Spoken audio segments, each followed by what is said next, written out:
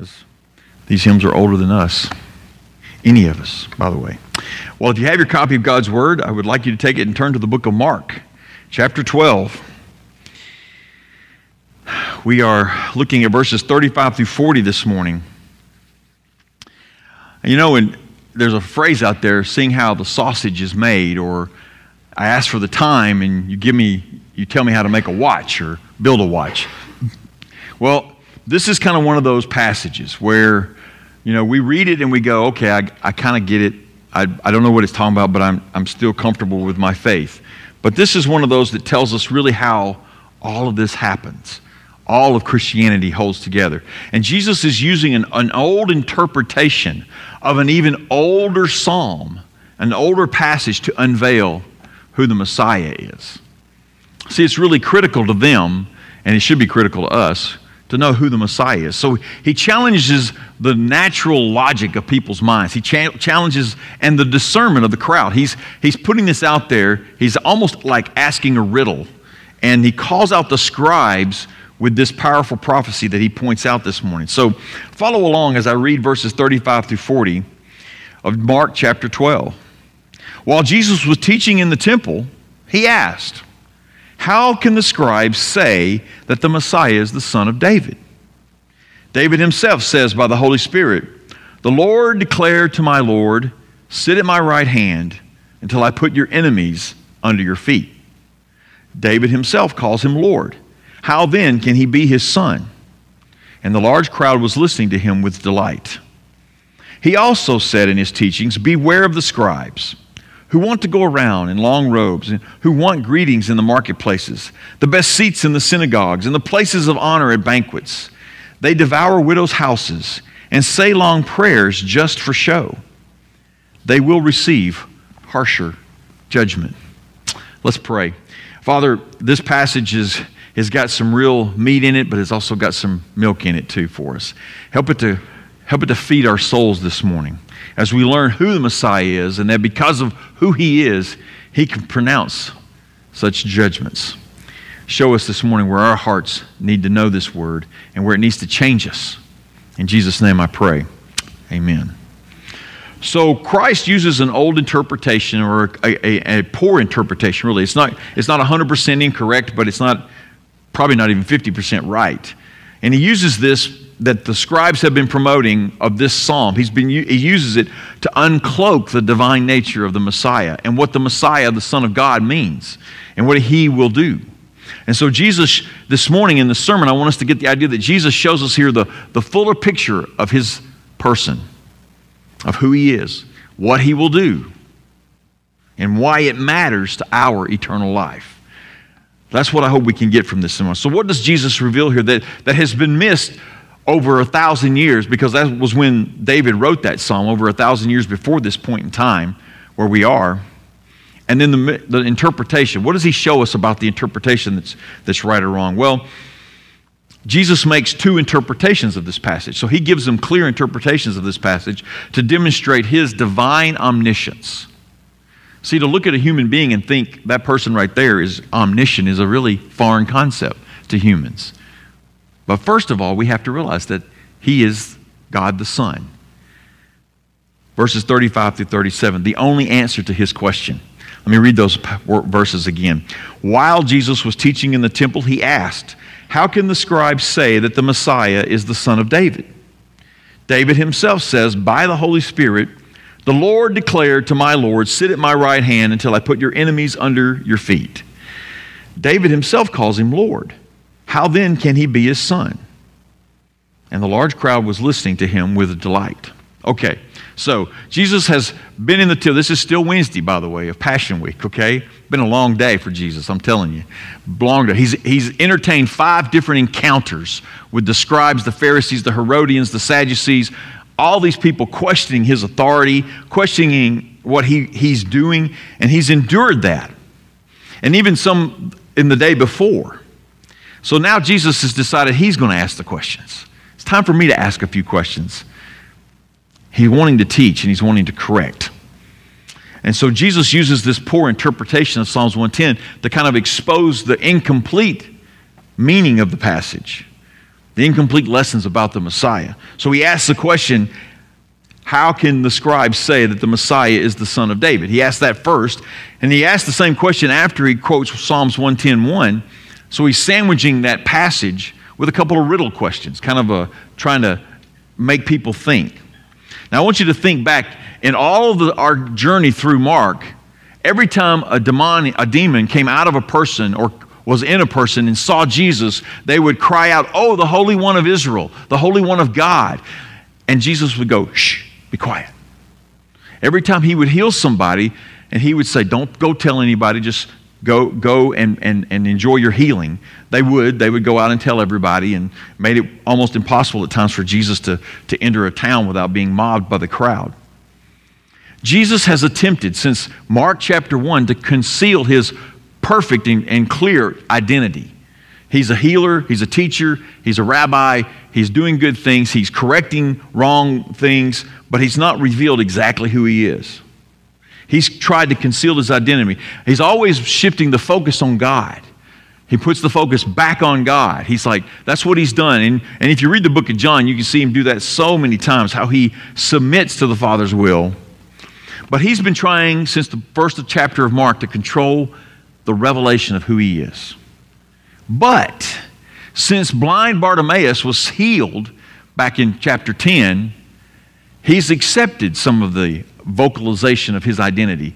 "Jesus, Son of David, have mercy on me," blind Bart cried out, called him Son of David. Now this is a clue to who he is. This is a clue to the answer of the question he's now asking the crowds and the scribes.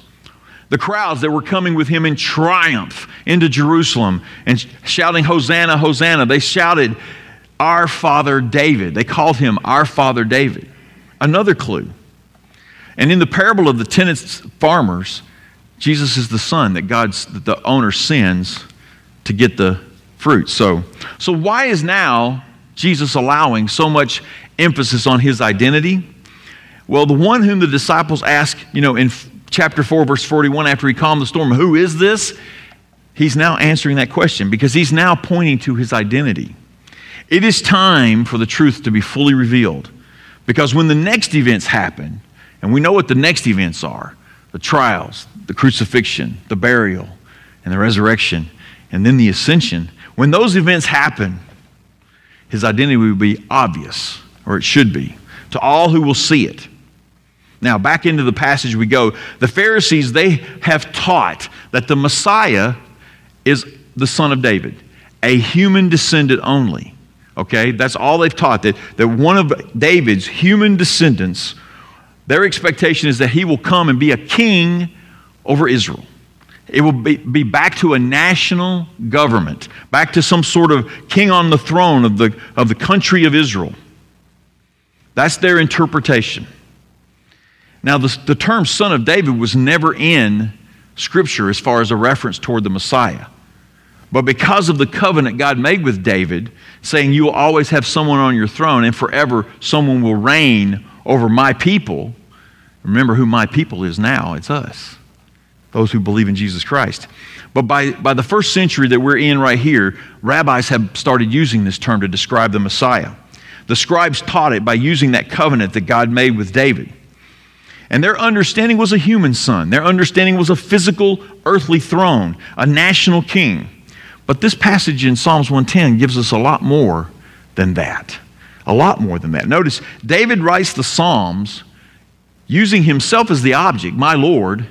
He writes the Psalms using himself as the object of the psalm, but he writes in the Spirit. Now, I'm going to take a sidebar here and just remind you all, some people will tell you there's no Holy Spirit in the Old Testament. That is not true. The Holy Spirit has existed before earth was created. The Holy Spirit is part of God. He has always been there. And here he steps in and he helps David write this thing. God has existed in three persons forever, and we need to realize that. But here the Holy Spirit guides David. And David writes this phrase, "The Lord declared to my Lord." Now that is a preposterous thought to an Israelite, okay? Because the only person that's Lord of the king is God. That's the only person. So now David is saying, my Lord. There's a Lord between him and God, the Lord, and that Lord in your Bible, if you look at it, that Lord is probably, first one is probably all capitalized. And that's a way that the writers of the translators of the English Bibles, that's a way for them to indicate that he's talking about Yahweh. He's talking about the great I am that met Moses at the burning bush. They would put in Yahweh in Hebrew and Greek and those kind of things, or Jehovah. But in our English Bibles, you see the word Lord in all caps. And that's the way so Yahweh speaks to the Lord who's over David. Now, that kind of, to us we go, okay, I kind of get that, because I know Jesus, so I get that. But they don't get that. They're like, wait, what? So David is king. There's no human Lord over him. So who is this Lord between David, the king of Israel, and God? Well, I'm glad you asked. If there is one God and there is one king of Israel serves only him, then this Lord over David must be God too. He must be God. He has to be God. He can't be anybody else. If David is serving God, then this Lord over David must be God too. So, hear it this way. I'm going to read it with a little different emphasis on something. God the Father said to God the Son, David's Lord, the Messiah. That's how you could expound that out, where you can see all the antecedents or who the Lord is. God the Father said to God the Son, who is David's Lord, who is also the Messiah. That's who's speaking. This is the only explanation for this part. The only answer to Jesus' question of how can the Messiah be the son of David is Jesus Christ. That's the only answer. And the Jesus has to be divine. He has to be God. So then David writes further in this passage, sit at my right hand until I put your enemies under your feet. God puts David's Lord's enemies, or God puts David's Lord at his right hand. So that's the first part. Sit at my right hand. And not David. See, and that's what everybody in Israel thought. It was going to be David sitting at the right hand of God because David was the great king. No, it's the Lord of David who is between David and God. He puts him at his right feet. He says, sit down here at my right hand. And David's Lord sits at God's right hand until his enemies are completely defeated. Who are the enemies of David's Lord, the Messiah? Who are those enemies? Well, understand this. First of all, David's enemies were never completely defeated, even in his reign. He died with still Philistines on one flank and Arameans and all on another flank, and he died with a lot of enemies around him. Now, Solomon did a good job of spreading out the kingdom and pushing some of those enemies out away from him, but they soon came back. So all the enemies of Israel never did get wiped out. So who are these enemies? Well, we have to go to Scripture to discern this. So I'm going to read a couple of passages here. Psalms 49:15. But God will redeem my soul from the power of Sheol. Sheol is just a Hebrew word for grave. For he will receive me. Hosea 13:14. Shall I ransom them from the power of the grave? Shall I redeem them from death? O death, where are your thorns? O Sheol, where is your sting? And then in 1 Corinthians 15:56-57, Paul pulls these together and he says, the sting of death is sin, and the power of sin is the law, but thanks be to God, who gives us the victory through our Lord Jesus Christ. Who are the enemies of the Messiah? Sin and death. Those are the enemies that the Messiah must defeat, and that God says, I will put them under your feet. The Messiah took on these enemies for the sake of humanity. He had to take these enemies on because God wanted them done. He wanted them defeated. He wanted them beat down. Why? Because in Genesis chapter 3, verse 15, right after Adam and Eve blew it in the garden, God tells them, I'm going to send someone, a seed of the woman, to crush the head of the serpent. He's going to send someone. And remember, Satan is the keeper of death and sin, of hell, of the grave, all those things. He has been given dominion over that by God. And the curse that's on humans for violating God's law kills us. And the only way to satisfy that verdict, that sentence, is for perfect blood to be sacrificed. Perfect blood is the only way that we can be saved from that curse. So what kind of Messiah can defeat these kind of enemies? Only a divine Messiah. Only a Messiah who is God. Because there's no other perfection but God. There's no other perfection out there that qualifies. And the Messiah came to do just that. Only a perfect sacrifice of a life could pay the death sentence that's on our soul. That's David's Lord. And that's who God sent, the Messiah. The Messiah is divine. And this is a revelation to them. Of course, they still don't get it, and we'll talk about that in a minute. They really don't understand yet. So we come back to Jesus' inquiry. He quotes this passage, and then he says, David himself calls him Lord. How then can he be his son? So he puts the riddle, it's like a sandwich, 2 pieces of bread, and in the middle is the meat, and the meat is Psalms 110:1. And like I said, one of the most quoted passages in all the New Testament. How can the Messiah be David's son? A son is never Lord over a father. Never. Never. Even if your son is a king, he's never over the father in God's eyes. A son is never Lord over a father. And so Jesus' entire interrogation right here is about a human son who can be a Lord over a king, and he is the promised Messiah of God. So they have to solve this riddle, they have to kind of speculate. They kind of have to, guess is probably not the right word, but they need to think about it and remove some natural boundaries. Anytime you ask a riddle, most of the time you have to, realize that they're asking a different question than what you read when you first read the riddle or hear the riddle. Well, that's what Jesus is pushing them to do. You've got to pull some logic off of this. You've been taught that the Messiah has to be a human being only. You've been taught that. And you've also been taught that a human being can never be God. You've got to remove those chains on your mind and remember that the fact is that the Messiah is the Son of God, and he can defeat Satan, and he will be the Lord and the Son of David, and that's what the people miss. That's what the scribes have missed. The scribes and the people miss the fact that only a divine Messiah can save and defeat Satan and be the Lord and the Son of David. There's only one answer that suffices: Jesus Christ. The Son of David is also the Son of God. God incarnate deity in the man Jesus of Nazareth.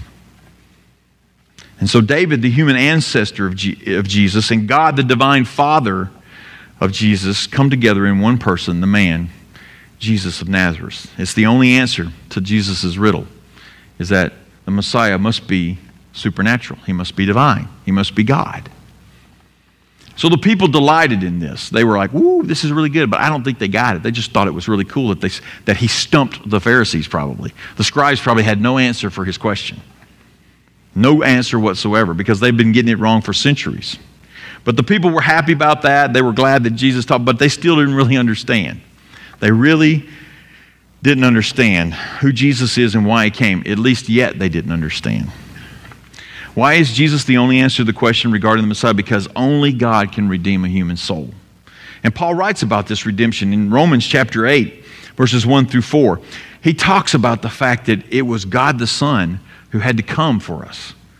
We know this first part of this passage, Romans chapter 8, verse 1. There is therefore now no condemnation for those who are in Christ Jesus. For the law of the Spirit of life has set you free in Christ Jesus from the law of sin and death. For God has done what the law, weakened by the flesh, could not do.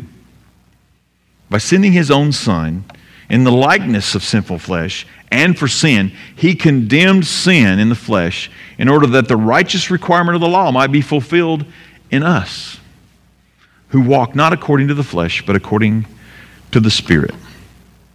See, the only way that we are not condemned by God is that God sent his Son and we believe in him. We trust in him. God the Son, we accept him taking our death sentence. Faith in Jesus Christ is the reason we're not condemned. And it came about by the divine Messiah. So now you're probably going, okay, I got all that, Pastor, why is this important? What does it mean to us? How does it help us in our faith? Well, without the fact that the only answer of Jesus to this question, we would never be able to escape eternal death. Death and sin would have us in its grips forever. And God did not want that. So understanding that the Messiah, the Savior that we trust in, had to be perfect, and he therefore had to be God. So Jesus is God the Son. He is fully God. He is fully man, which is why he could die for us.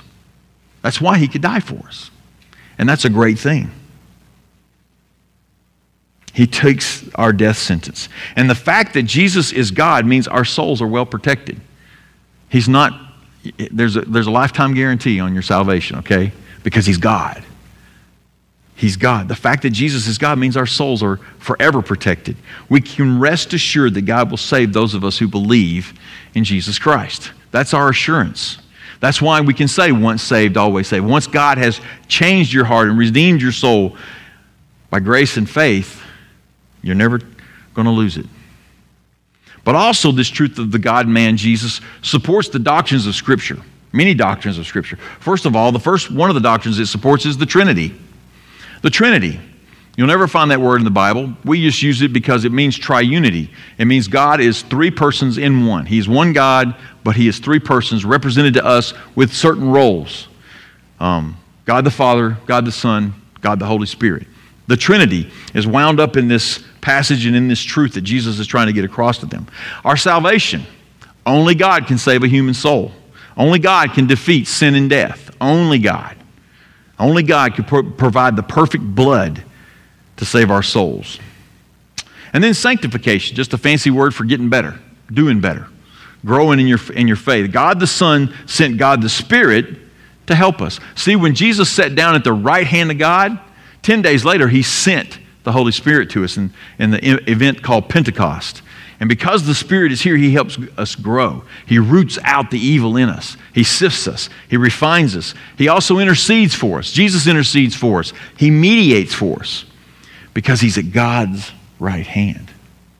And that's important. And that's what this passage is telling us. Also, supernatural gifts.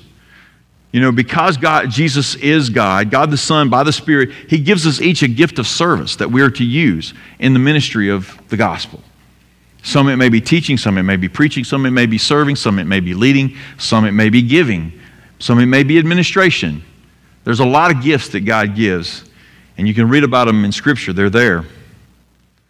And then he also grants blessings of grace. He provides fruit of the Spirit to us. We treat people differently. Hopefully you do.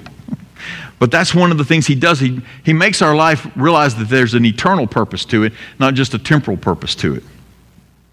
And the last thing that this doctrine, or this passage teaches us, last doctrine, is the doctrine of heaven.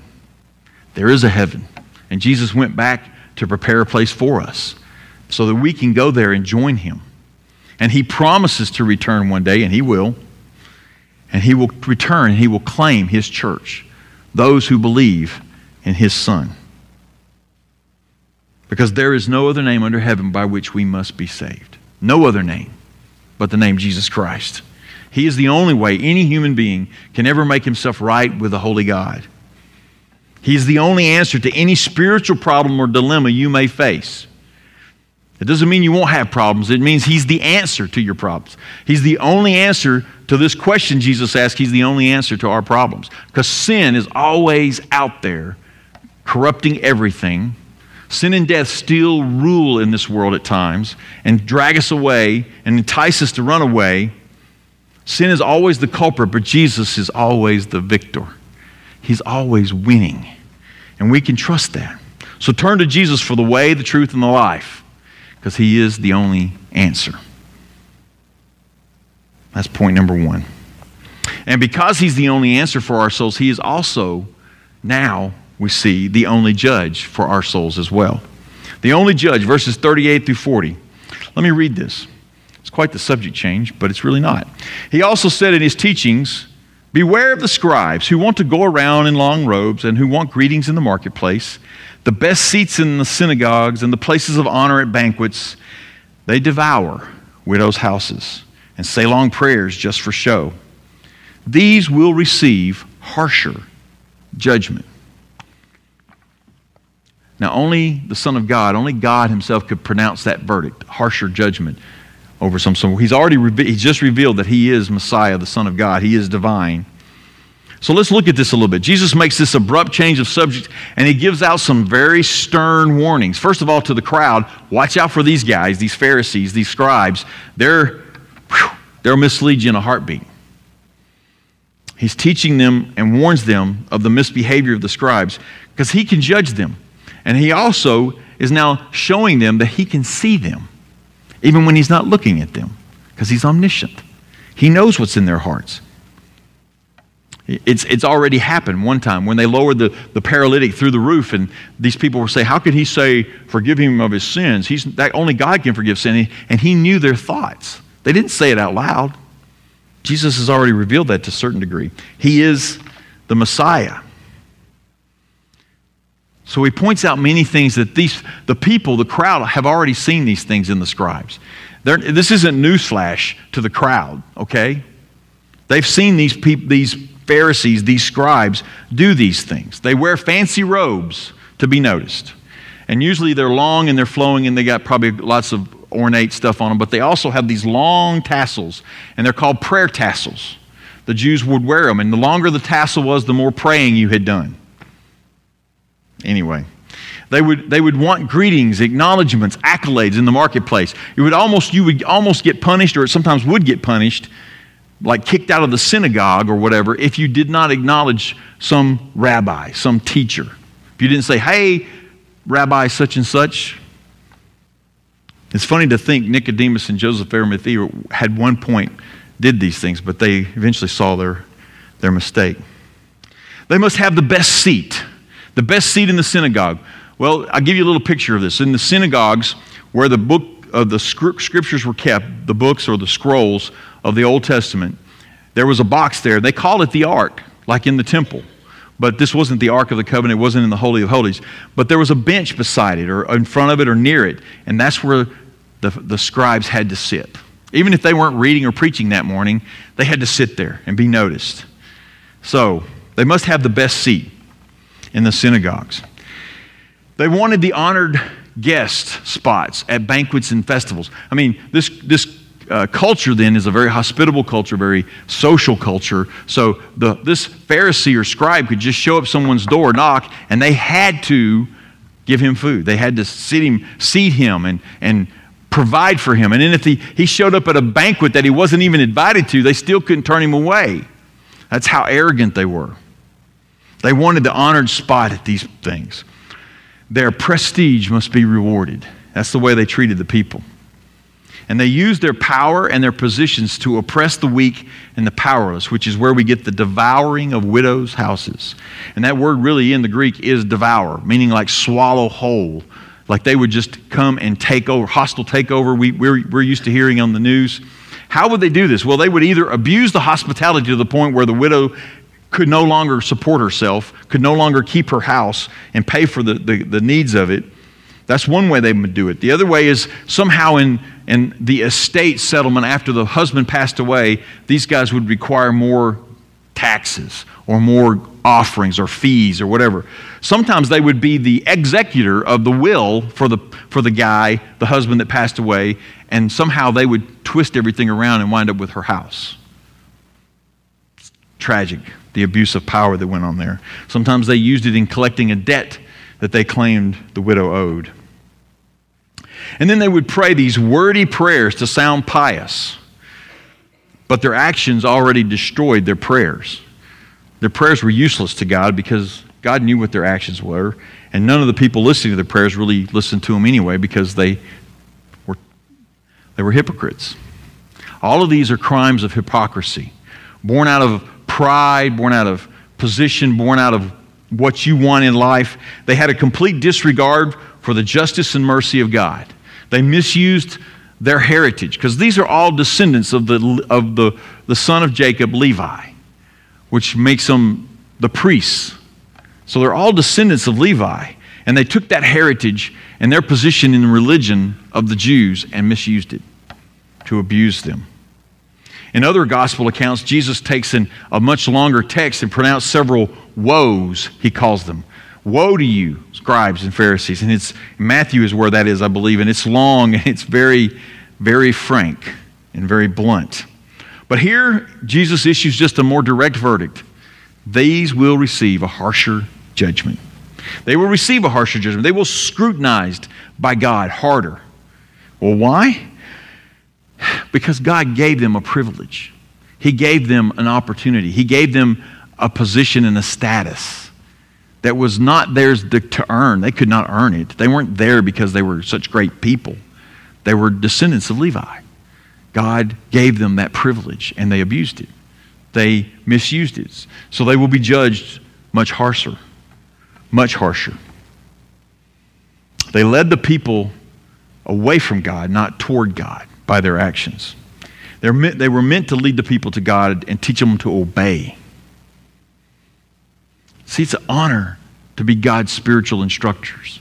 If you're given the opportunity to teach the Bible, it's an honor, but it's a privilege with a heavy responsibility as well. But God will equip you to do that too, if He's calling you to do that.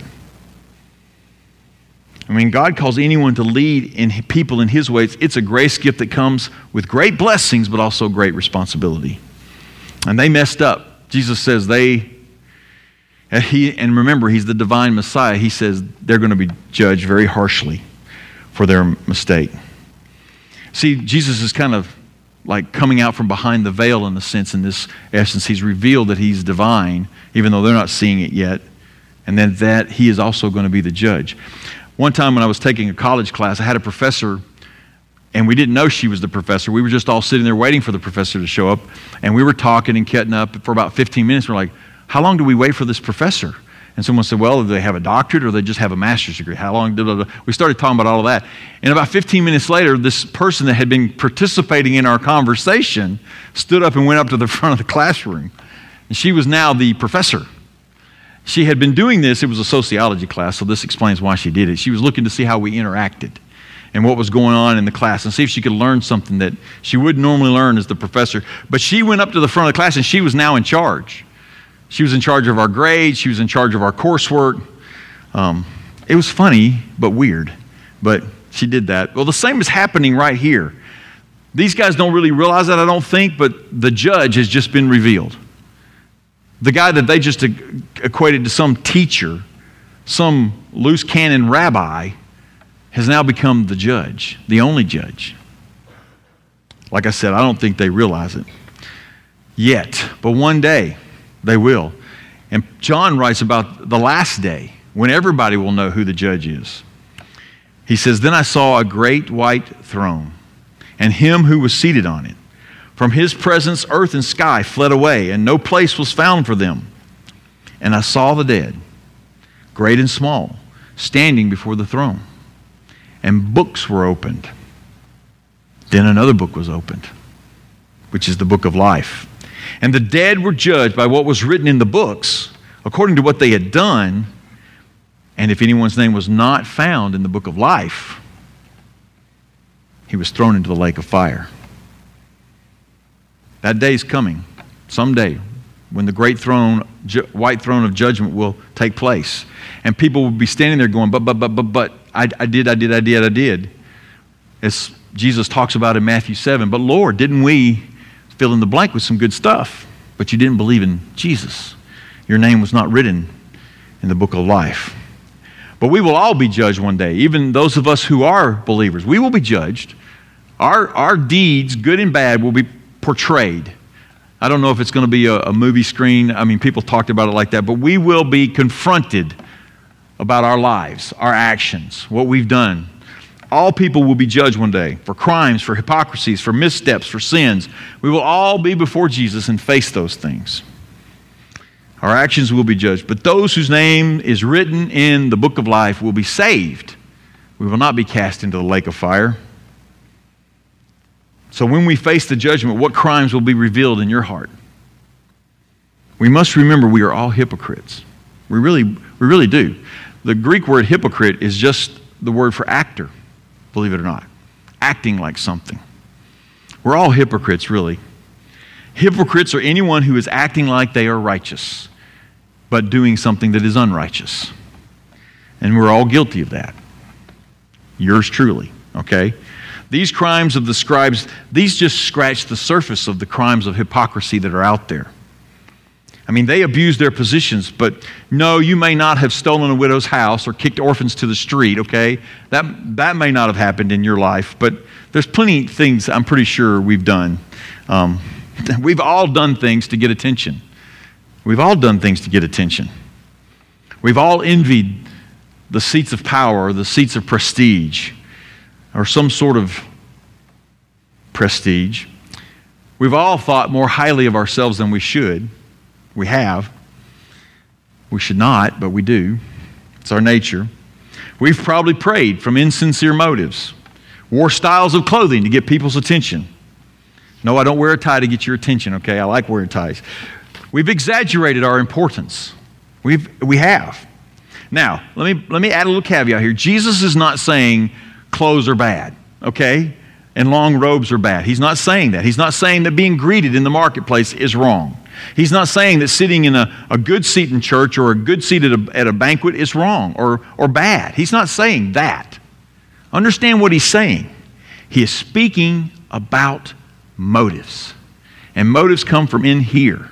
Motives are not something that just forces itself on us. It's what our heart really wants. Their motives were wrong for all those things. If they got them because they were a humble servant of God and they got greetings in the marketplace and they got offered the seats of honor at banquets just because they were a humble servant of God, they didn't demand them. If their motives were right, then there's nothing wrong with it. And ours can be too. Our motives must be constantly checked. That's why we should spend daily time with God to let Him check our hearts.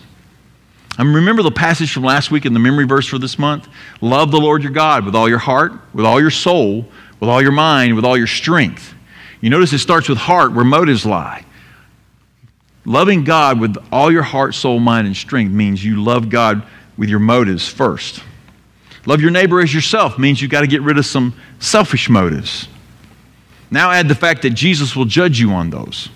On these two commands, He will judge us on these, and He will look at our hearts. What was our motive? What was our motivation? So we need to work it, and it takes work. It doesn't just happen. Let our love be motivated by a desire to serve and please God, to obey with sincere and pure motives.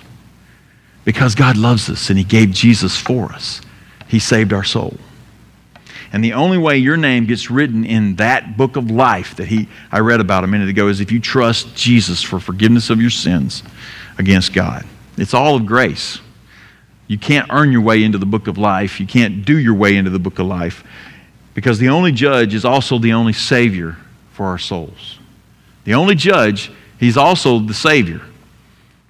Know Him now and you won't be judged harshly. But if you wait till then to know Him, it'll be everlasting too late, and the lake of fire will be your destiny. So Jesus unveils in this passage today the deity of the Messiah and the implications of that truth, and that He will be the judge one day. You know, the world out there, they hope and they create all kinds of ways to make the next life eternal peace. They're all looking for some way to get into this eternal peace, this eternal bliss with some sort of eternal entity. A lot of religions are out there. I mean, every religion has some sort of ultimate achievement you're trying to get to. But also, every human immortal soul knows that there's an afterlife, whether they accept it or believe it. They can say they're an atheist. They can say they don't believe anything after. They can say, but deep down inside, if they were really honest with their soul, they would know that there's an immortal soul that lives in them and that you are seeking some sort of eternal bliss, eternal safety after this life is over. That there's going to be some sort of judgment. There's going to be some sort of reckoning. But you know, there is only one source. There's only one judge, and there's only one way. And God spoke it clearly. He made it very clear from Genesis 3 all the way through the Bible. There is only one God to worship, and He's only got one Savior to provide for you.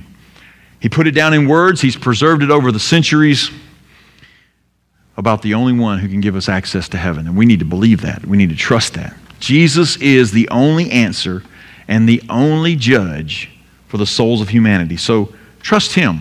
Trust Him alone for your eternity. That's the bottom line this morning. Know that He's the only way and that He's the only judge and He's the only Savior.